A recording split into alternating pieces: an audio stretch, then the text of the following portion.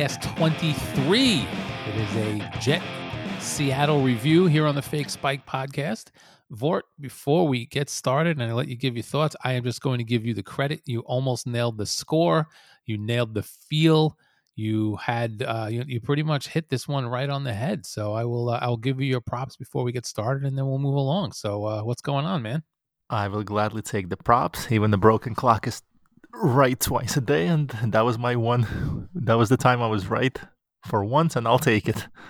Yeah, I mean, you said 37-6. So if you switch field goals up, you got 40-3. You know, you were pretty damn close, man. Not too bad. Very impressive. One day I'll get the score right in the nose and impress the hell out of you. There you go.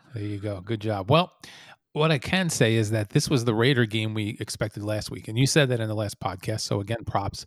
This was the game I expected last week against the Raiders. You know, good team coming off of a bad game, taking it out on the Jets, smoking them from start to finish.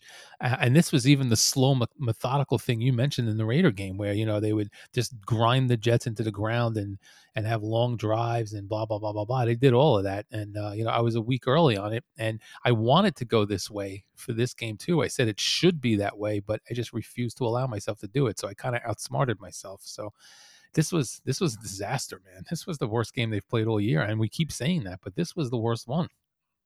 This was just, again, I feel like I say this every week. I thought we've hit rock bottom. Apparently not. This was just... They took a shit on top of our head. They smudged it all over our face. And then they kicked us in the nuts on the way out the door. It was just horrendous to watch from offense, defense, even the special teams got in on the act. A lot to dissect. I just wanted to kind of throw out a few bullet points that I want to touch on during the podcast. The first thing is just the fact that the team didn't show up at all. And logically, you would think if the team hasn't quit on the head coach, after the coach makes such a bold decision to fire the defensive coordinator, the team is supposed to rally around him. I don't expect a win, but there should have been something positive, something for us to talk about, something for Gase to hang his hat on and say, like, the team responded to the firing of the defensive coordinator. They rallied around it. We saw Jamal Adams have a solid game, and his sack, I believe he became the all-time, he set a record for most sacks in the season by the defensive back, and of course the record gets set against the Jets. Yeah, that was such a bullshit sack. I don't know if you saw it. I know you said he got pushed out of bounds, but it was behind the line of scrimmage. But listen, a sack is a sack. He didn't even get pushed out of bounds. Jamal Adams barely touched him. He ran out of bounds himself rather than getting hit. He barely was even touched. Strahan was a more legitimate sack than this one. This was bullshit. And then the ultimate kick in the nuts was to get blown out that bad that we had to watch Geno Smith get in the game. Geno fucking Smith got in the game to finish it out against the Jets. That was just the ultimate fuck you. I didn't even realize the guy was still in the league, and then I see him warming up. I see him coming into the game. Geno Smith, he led them to a field goal when I had the over, that bastard. Adam Gase was the Adam Gase you've been talking about the whole year. As soon as something went wrong, it's exactly the same thing you've been talking about all year when the slide began. Something goes wrong, he goes into a shell. The special teams got in on the act. I actually want to talk to you about the news that the Jets brought in a new kicker today. I want to touch on that a little bit later and how pointless it is instead of letting this guy, because he's been a pretty good kicker this season. And even though this was a horrendous game, if the Jets were in a playoff race, yeah, I get it. You can't take those chances. Bring in a new kicker right away. There's always a bunch of kickers available, veterans, young guys. But him having a decent season on a team that's going nowhere, give him a week to respond. If he proves to be mentally shot this upcoming week and he's done, fine, move on. But let's see if the kid has a backbone. Let's see if he responds. How are you going to cut him after one bad game? But again, we're talking about kickers. I don't agree with that at all. Who cares? The guy's already their backup kicker. Their regular kicker has been on injured reserve. I really I listen. I think you have a very valid point because the Jets, knee jerk reactions. God forbid he costs Adam Gase the chance of staying within 30 points. But I don't give a shit. I don't give a shit about the kicker. This is not like some kid that can go somewhere someday. The guy was 30 years old. He's been bouncing around different leagues. I mean, I don't. I just don't You're care right. enough about the kicker to I'm care about Adam possibly Gase. nitpicking. You're right. You're right. No, and you have every right to nitpick. I'm just saying I don't care about that at all. But It doesn't bother me in the least. but my biggest takeaway and the biggest thing that I wanted to discuss with you that I took away from this week is last week after the loss to the Raiders, Adam Gase makes a decision, and he apparently has the power to make the decision to fire a defensive coordinator based on one bad play call that results in a loss. So one loss gets pinned on a defensive coordinator, he's fired. The team was supposed to respond. They played their shittiest, most embarrassing game of the season, where, again, I'll say it again, the team got their teeth kicked in from pillar to post. It was embarrassing. It was unwatchable. It was watching two teams that didn't even belong on the field together. Why is Adam Gase not fired a day after that game? Where's the logic? There is none. And the only logic that's left is that the Jets absolutely refuse to fire a coach in the middle of the season. Now, that obviously doesn't apply to position coaches or coordinators, but it certainly applies to head coaches. They've never fired a coach in the middle of the season, and this is the worst I've seen it. But there have been times where we're like, wow, how does this guy keep his job? When Todd Bowles was the coach, it was that way. And in the 80s and 90s, Joe Walton and Bruce Cosler, Rich these guys were Kotite. really bad. Rich Kotite.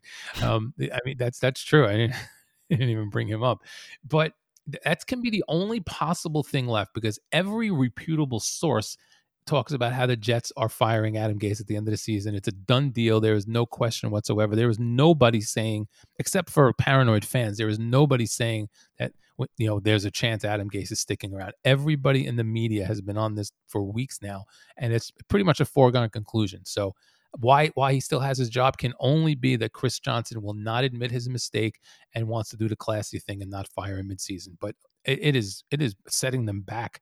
They've destroyed the quarterback. They've destroyed any chance they're going to get any kind of decent haul for him. And at this point now, I would be shocked if they got a 4th round pick for him, because if a team wants to spend a 4th round pick, they'll just go draft a rookie quarterback and develop him. Why would they trade for a guy now who's going to be due a bunch of money? I just, he's going to be someone's backup. The Jets are going to, and you know what's going to happen now? The Jets are going to end up cutting him and taking a cap hit, or they're just going to keep him to compete with Lawrence, give Lawrence a job. Sam Darnold will be a backup and go somewhere as a free agent. The Jets have destroyed this kid. 100% agreed. And what a great point you just made. The kid goes from being a potential tradable asset. I'm not talking about a first round pick, possibly not even a second, but it was within the realm of possibility to think we might get a second round pick, possibly a third. He is now a 4th, 5th, or a 6th round type of a draft pick if you're talking trade. And you just brought up an excellent point. Why are you going to pay up for a guy with NFL experience and give up a 4th round pick, 5th round pick, when you can use that pick on a rookie, on a minimal financial hit, and see if you can strike lightning in the bottle and develop him on your own instead of trying to fix damaged goods. That is an absolutely spot on point. I think there is no way the Jets can keep him. If you let him compete with Trevor Lawrence, you kind of stunting Trevor Lawrence's development. If you go with Trevor Lawrence, you got to be all in and say, kid, this is your bus, drive it. There's no competition. There's nothing. You're not competing with the quarterback that just went 0-16. It's your team. So that is such a solid point on your end. Yeah, the thing is though, is the point about the Jets destroying him and killing all trade value is so freaking right. I mean, from both of us, we've both been saying it. We started the year saying hopefully we can get a late first, maybe we'll take a second. Then it was like, well, they have now gotten it to the point where nobody is going to take a chance on damaged goods because only because they know that the Jets will eventually have to cut him. They know they're not keeping him. So the Jets have, if the Jets were playing poker, they would have basically jumped up and yelled when they got dealt three of a kind and went, yeah, and everybody now knows what they have. That's exactly what's happening here. The Jets have painted themselves into a corner, and they're going to get nothing for Darnold except maybe a late round conditional pick if they're lucky at this point. Dude, you're giving Jets too much credit. If the Jets were playing poker, they're the guy that gets 2-7 offsuit pre-flop and pushes all in. That's what I see the Jets doing. I was trying to go with a bad poker face, but yeah, they would do that too. But I always like to start these recaps with a little bit of positive, a little bit of negative, and if you have any positives, any at all from this week, please, I'd love to hear them. I do have some positives. They are not like super strong positives, and every positive I have was eventually destroyed by Adam Gase basically sticking his heel in and digging it out like he was putting out a cigarette. But the Jets actually started out okay. They marched down the field on the first drive, kicked the field goal, which is what they do. Then Seattle marched down the field, which is fine. I knew this was going to be a shootout if the Jets were going to score. They weren't holding Seattle under 30 or 35 no matter what. So at 7-3, I was okay. And then Seattle gets the ball back, and the Jets pick the ball up. Right at that point, I'm thinking, all right, I was right. The Jets are going to hang in this game, and they're going to actually compete. So we forget. With the way they fell apart, we forget that the Jets actually started out fairly strong. Now, not strong in the sense where they could compete, but strong in the sense that they were an 0-12 team playing a very good team on the road, and they actually were in the game, picked the ball off, and had momentum. A couple of other positive things I picked up on is Berrios had a couple of nice catches. This other kid running kicks back ran. I mean, he fumbled once, but he ran a kick back to the 30. Yes, Jets had a couple of big plays that they then went straight into freaking conservative mode and ended up settling for field goals. They could never get any momentum at all. Anytime the Jets made a nice play, they would shoot themselves in the foot with a penalty. They'd end up with a sack or a field goal attempt. So if you're looking for positives, they are very small positives. It wasn't a 100% miserable performance by the offense. They had some little things here and there where things would happen and they just never took advantage. And that's really the only positive I have. There was nothing else. Special teams was bad except for that big run back. The defense was terrible. The offense was brutal. And that's really about it. I mean, all I have is little things I made about how fucking dumb Adam Gase is. And it's not the usual shit. I got a couple of little things that, the average person may not pick up on, but I'm looking for them with this guy. I do agree with you. It slipped my mind. Marcus May made a fantastic pick. And when that play happened, I kind of slapped my knee and said to myself, wow, I really missed on this one. It looks like they showed up and they're going to at least put up a fight. I wasn't thinking win, but when that INT happened, I kind of sat back and said, wow, they're really going to go balls to the wall and make this a game. About 2 hours later, I was scratching my head and wondering what the fuck Twilight Zone am I living in? That's pretty much the only positive that I was able to take away. The Jets sucked me in before the game, and they sucked probably a couple of people in during the first quarter. But I got roped into thinking that, that 2 weeks ago in Miami might have been the aberration, and then those positive steps they took with Flacco, and then last week were the direction they were headed, and then maybe they would compete. But I was wrong. I was totally wrong. I bought into the fact that maybe the Jets would do something, and it turns out that all they did was just have a lightning in a bottle game or a couple of lightning in a bottle games, and just reverted back to absolute disgusting freaking. I mean, the offense is just so predictable, boring, and it's impossible to watch. It's painful. The offense is completely unwatchable. It's predictable, but we've covered it many times, but it was just unwatchable. But at halftime, by the time the game got to halftime, I was giggling like a little kid. I was thinking of you, and I was thinking how well you taught me to be a Jets fan, because I was like, of all the people that I know, Rob actually thought that they're gonna show up. This is the guy who taught me that just when they give you that glimmer of hope, that light, that you think something good, they have something to build on, something positive is gonna come. We're not talking wins, we're talking something positive. They didn't take a step back. They fell off a goddamn cliff. And I literally channeled all the lessons of all these years you've instilled in me as a Jet fan. And I expected this. And when it happened, I wasn't even surprised. I didn't smile to myself and pat myself on the back. I literally said, yeah, this is what Rob has told me all his life this is what being a Jet fan is. Just when they give you some positive, they will take such an enormous step back that you'll want to put a bullet in your head. And that's exactly what happened this week. The thing is I got sucked in by the fact that I wasn't looking at the public perception, because usually the public perception is what drives this. The public thinks the Jets are going to do well and they don't. It was me. In my head, I felt like the Jets should get absolutely killed by Seattle. And I psyched myself out because I predicted the same thing last week. I didn't want to come in predicting the same thing this week. And in my head, I feel like that whenever the Jets are expected to get killed, they show up and fuck around and almost win. And so that's what I saw coming. I totally outsmarted myself. I really should have just gone with the initial instinct, was that there's no way they hang with this team. And what the hell I was doing trying to dance around picking a win, I have no idea. It was just stupid, dumb. And I'm a Jets media mogul. I have podcasts and Facebook pages and articles and YouTube, and I'm the one who misread them completely. Unbelievable. Listen, both of us said when we were approaching 0-8, 0-9, 0-10, both of us mentioned it a couple of times that there's going to be a game that we're going to go out on a limb and pick a win. I went for it. I kind of took the Punks easy way out, and I went against Miami. That didn't pan out. You took an ultimate gamble and said they're going to show up and maybe shock the world against Seattle. But yeah, we both took a stab at it, and the Jets did what the Jets do best. They choked. They didn't show up, and at the end of the day, they took another loss. Absolutely. All right, let's do some game stuff now. My notes here, I have that Jamal dropped a pick six. I mean, I don't know if you saw that play, but the guy had a red basket, and I don't know why he jumped. He jumped up, but the ball hit him. But even when he jumped, the ball hit him in the midsection. So he could have just stood there, grabbed the ball with his hands, right, probably at about chest level, and then run to the end zone. There was nobody in front of him. So, I mean, that's Jamal Adams for you. When that play happened, I thought to myself, wow, I bet it's Jamal Adams. And as soon as they said that's Adams, I texted you instantly and I said, Robbo, Adams just robbed me of my glory moment, because I predicted he was going to have an INT close enough. That's the other thing about Darnold yesterday. Darnold, not only are his stats terrible, I mean, he again did not hit 200 yards. Obviously, didn't throw a touchdown pass. He only scored 3 points. He was awful. And he had 3 interceptions that were dropped. 3. 2 of them were blatant, like, oh my God, they're in your hands, dropped. And another one should have been caught. 3 times Darnold should have been intercepted. So can you imagine his stat line from yesterday and add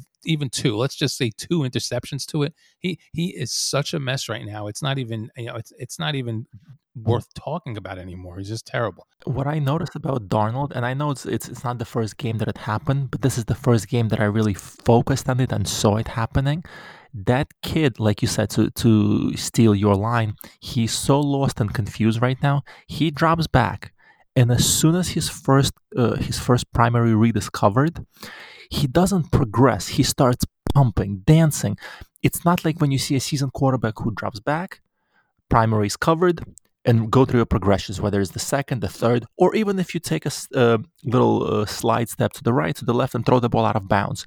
As soon as he finishes his drop back and his primary is covered, he starts hitching, pumping, dancing. He's like a deer in the headlights as soon as his number one target is covered.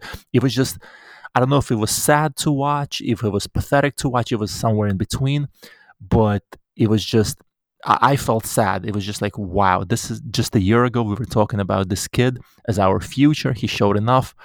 It was just terrible. He has zero confidence and probably even a little bit less than that. He's got no pocket awareness either. He's got no pocket. Maybe awareness is not the way. It's got pocket awareness is probably the word, where he like you mentioned, take a slide step. Right now, if you're standing there, you look at your first, you look at your second, and you feel the pocket start to break, then you take a step sideways and look for another guy. He doesn't do that. He immediately, as you said, he'll panic, run around, or he'll hold the ball too long and take the sack, or he breaks out, runs off to the side, and then he cuts off half the field like that. Now sometimes that's legitimate, but other times the pocket is not breaking down, and that's one of the things I illustrated in the, I think it was the Miami game, where he immediately left the pocket for no reason at all. The pocket wasn't breaking. It was starting to crack a little bit, but if your pocket's just cracking and it's not breaking, you got plenty of time. And in the NFL, those 2 seconds make all the difference.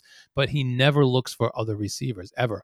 And yesterday he made a really nice throw. I'm going to give him credit and trash him at the same time.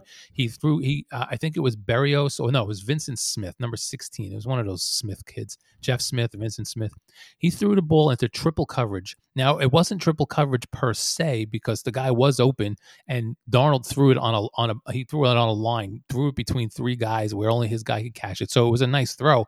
But if three guys are covering that guy, somebody somewhere else is probably open, So even though that turned out to be a good play, and if I had more confidence in Darnold's ability to make those throws, that would be a fantastic throw. I think he probably just got lucky on that one. He saw his guy, he threw it in, and he got, that one time where the shit sticks. You throw enough against the wall and it sticks. That was the one time. And that's what I noticed is he threw a really nice ball, but into an area where there were three guys. I think I know the play you're talking about, and it was literally, it's like me playing darts. I can't play darts for shit, but if you let me throw it a couple of thousand times, I might, by the sheer luck, I'll hit a bullseye.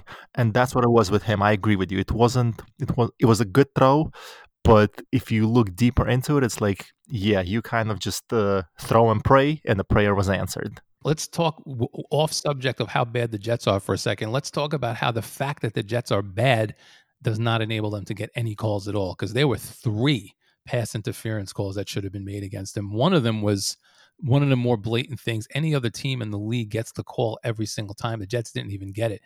And in case you didn't see it, they threw a deep ball to Perriman. Right by the end zone, right? When the guy didn't even turn to look at the ball.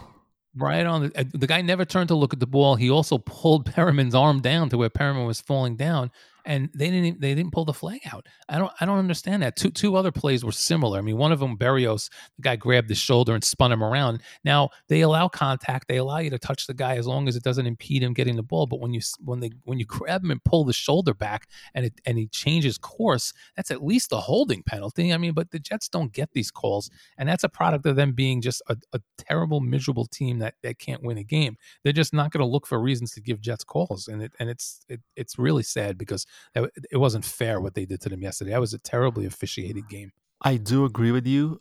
It's valid points. I don't think it's sour grapes, but I also, having watched sports for the past, I would say, 20, 25 years of my life, it's true. Bad teams don't get the calls. Good teams do. And when you combine a good team playing a bad team, it almost seems one-sided, but I don't think yesterday was an aberration. That's just how sports is. The bad teams they're bad teams for a reason, and the refs they don't have the playmakers, they don't have the big names that the referees are kind of really focusing on. Can you imagine the top wide receiver not getting that call? I can't. But when you have a bad team that's struggling, you don't have any big names, any playmakers, yeah, it's like you said, the refs are not really looking for a reason to give you a play, to give you a lifeline.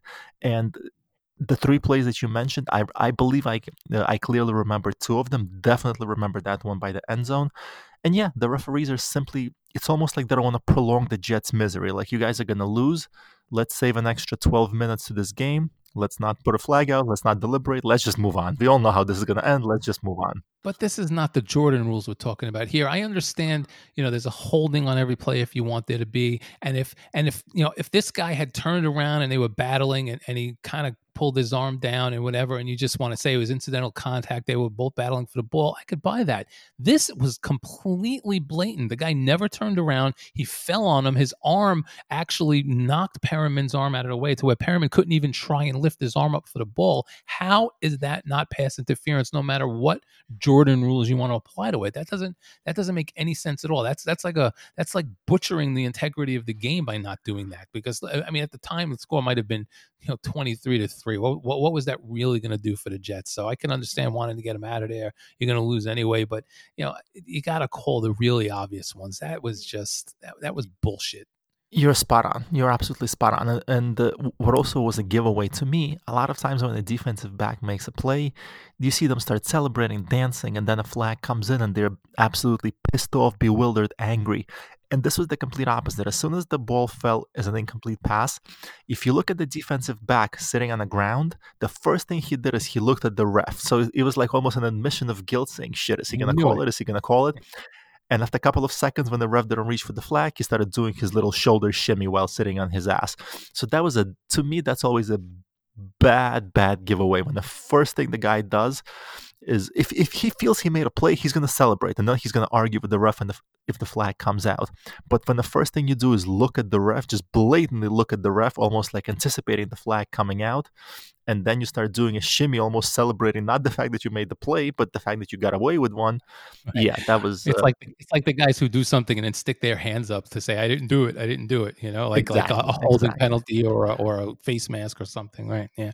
All right. So Gore. You're absolutely right that we're just trying to explain that away, but the reality is this is not something that should be explained away. That should have been a flag 10 out of 10 times. And you took us right into my next favorite topic. The workhorse was back, and Frank Gore showed us that he is still the man who's going to be Adam Gase's go-to guy in this offense. Absolutely unbelievable.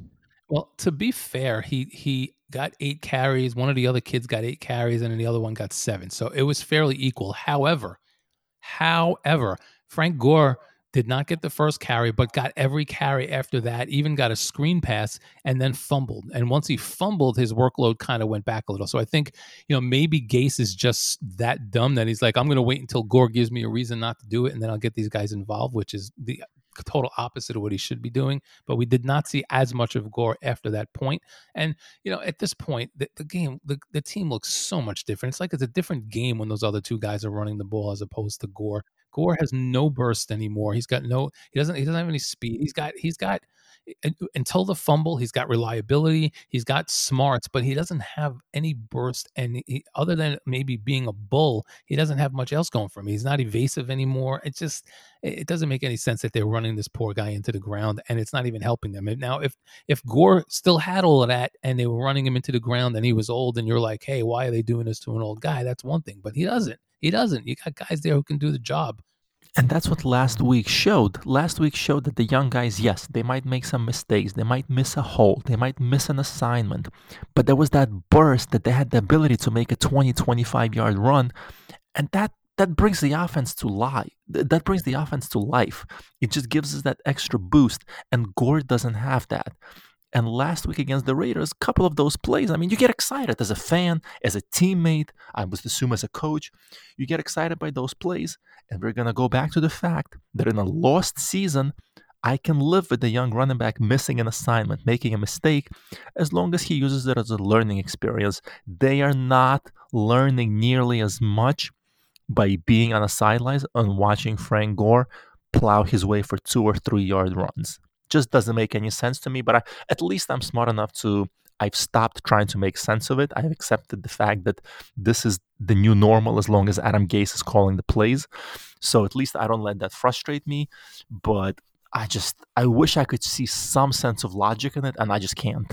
There's never going to be with Gase. He's got his guys, and that's it. Now, remember, Parcells had his guys, and he would bring in these guys, and you'd be like, why is Keith Byars? He's 90. He's here. But Keith Byars was a contributor. He did well, and he wasn't the fucking focal point in the offense. There's one other Adam Gase point I wanted to make, and it's a small one, but it is just telling. At one point, in the second quarter, right before the half, right, there was 10 seconds left in the half, and the Jets had one timeout left. Yes. So now there's 2 parts to this. There's the obvious one, which is that they're stupid enough to take a delay of game penalty, or almost get a delay of game penalty. But at that point, you're on the 35. You're not in field goal range anyway. Why not take the 5-yard penalty and keep the timeout?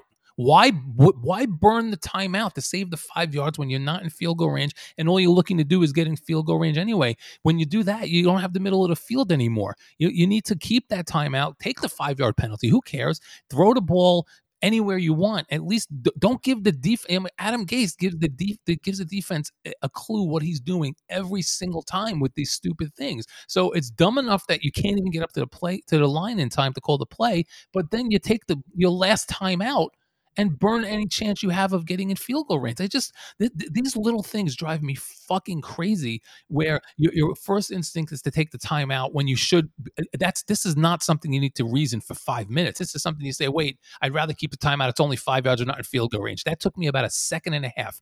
Take the fucking delay of game penalty, get back into field goal range by throwing the ball in the middle of the field and letting your guy run, and then call a timeout. There is no reason to do that. I don't want to say it shows his ineptitude, because that's been shown a long time ago, but the way he continues to drive his ineptitude and prove himself to be incapable of not being just a head coach, but just being NFL coach on any level is absolutely mind-boggling because the same thing as I was watching it, first I was obviously frustrated with Sam Darnold not being aware of the play clock, but also the first thought in my mind was take the fucking 5 yards.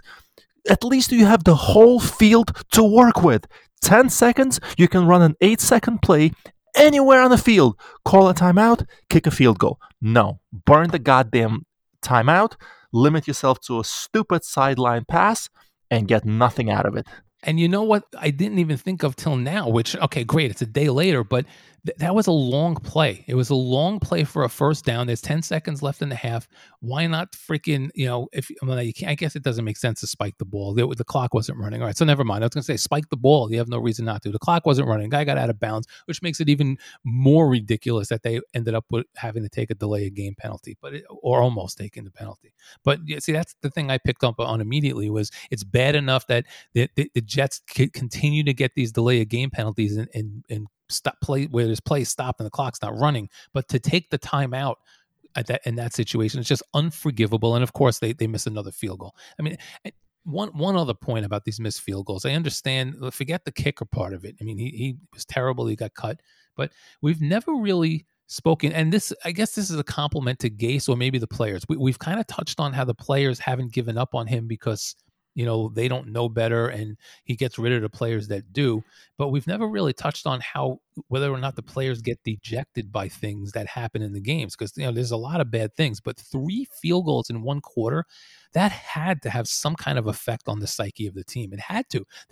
As much as it sucks that they can't get the ball into the end zone when they get down there, they got into field goal range 3 times in the same quarter against a team that was putting up touchdowns at will, and they couldn't even get the 3 points out of it. So how much does that affect the psyche of the team at that point? It has to, especially with a young team. Points are points, and anytime, even if you don't punch it into the end zone, it's almost a consolation prize. Well, at least we got 3, and a consolation prize is better than a fuck you and nothing at all.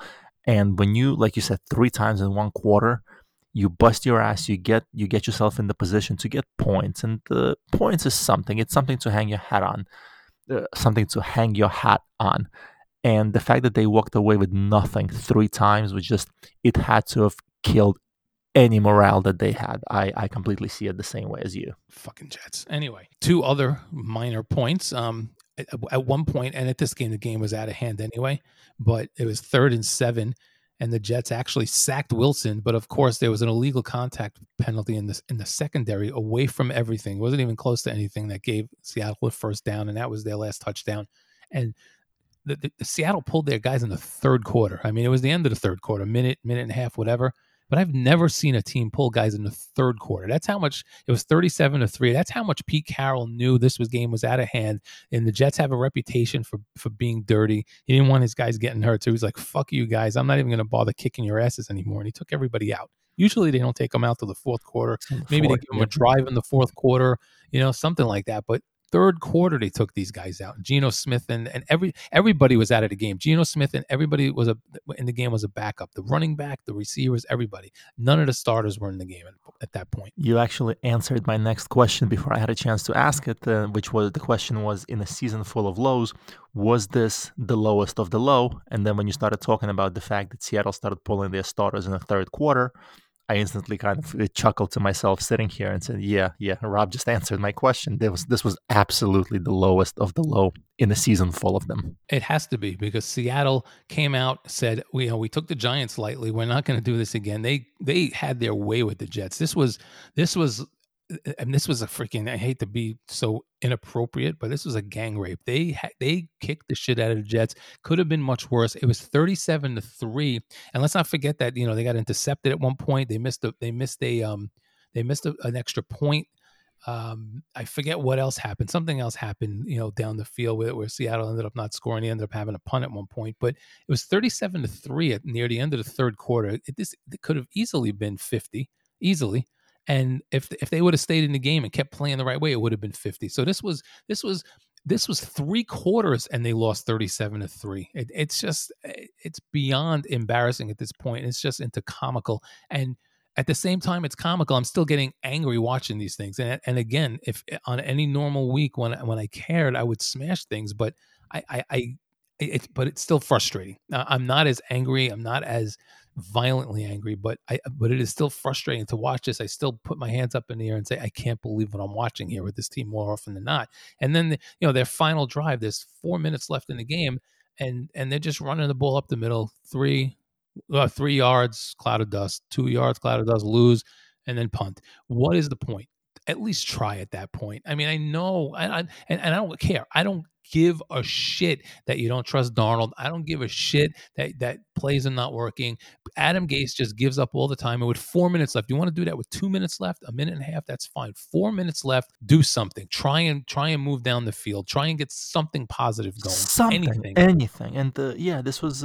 I was gonna say Seattle Big Brother the Jets, but this goes beyond being Big Brother. This was like if the brothers had a difference of 16 years, and they went outside to play basketball. When one brother is 18 and the other one is 6 or 7, that's what it was. These teams did not belong on the same field. These teams did not belong in the same zip code.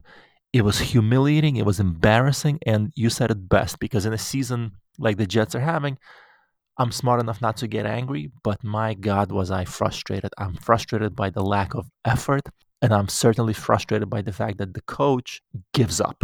I can't even find any other vocabulary to use, but the frustration of seeing the head coach give up. I mean, show some fucking pride. Show some fucking backbone. Say that, fight till the last snap. Be like, listen, I know we're down 40-3. I'm going to try to score this one goddamn touchdown. I'm going to try to do something. We're going to walk away with at least one positive drive. And this guy's like you said, well, we lost. Let's just run it out. Especially with backups in there. You got fucking second team guys in there.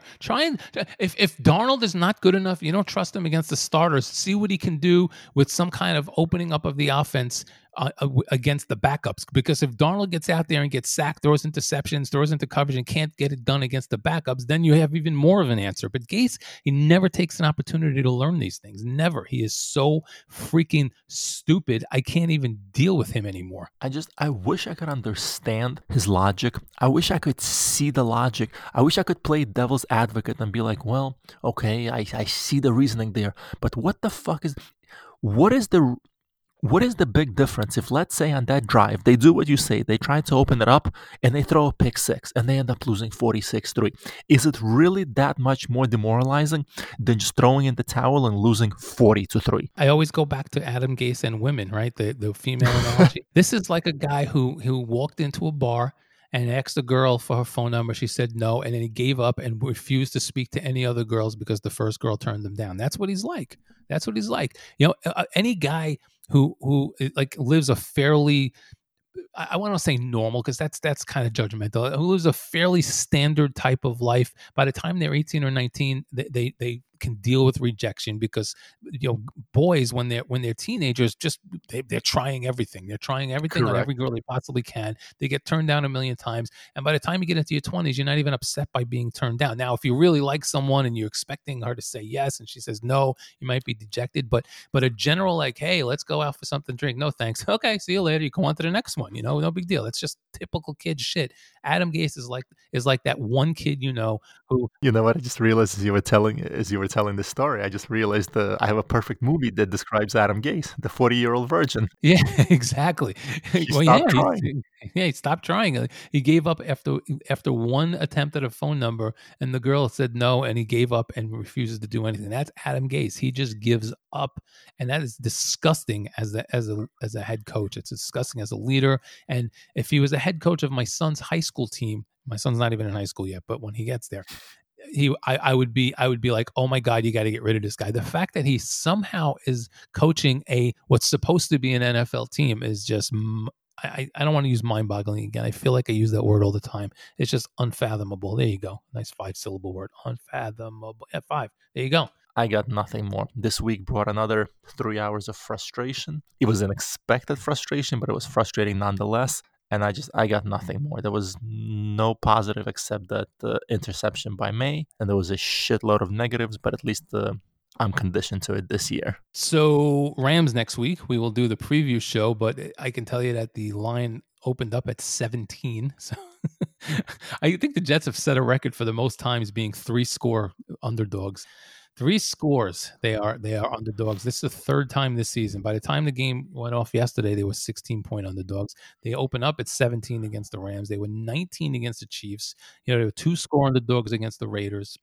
The smart money is going to take the Rams because there's no way the Jets are covering that one. They got to fly back out to the West Coast for the third time in the past 5 weeks or so, and get smoked once again. I don't see it any other way. I'll do a little bit of homework. I'll try to nail the prediction, but it's not looking pretty. All right, my man. We will try a midweek one this week, and I will catch up with you soon. Looking forward, as always. Take care, my man.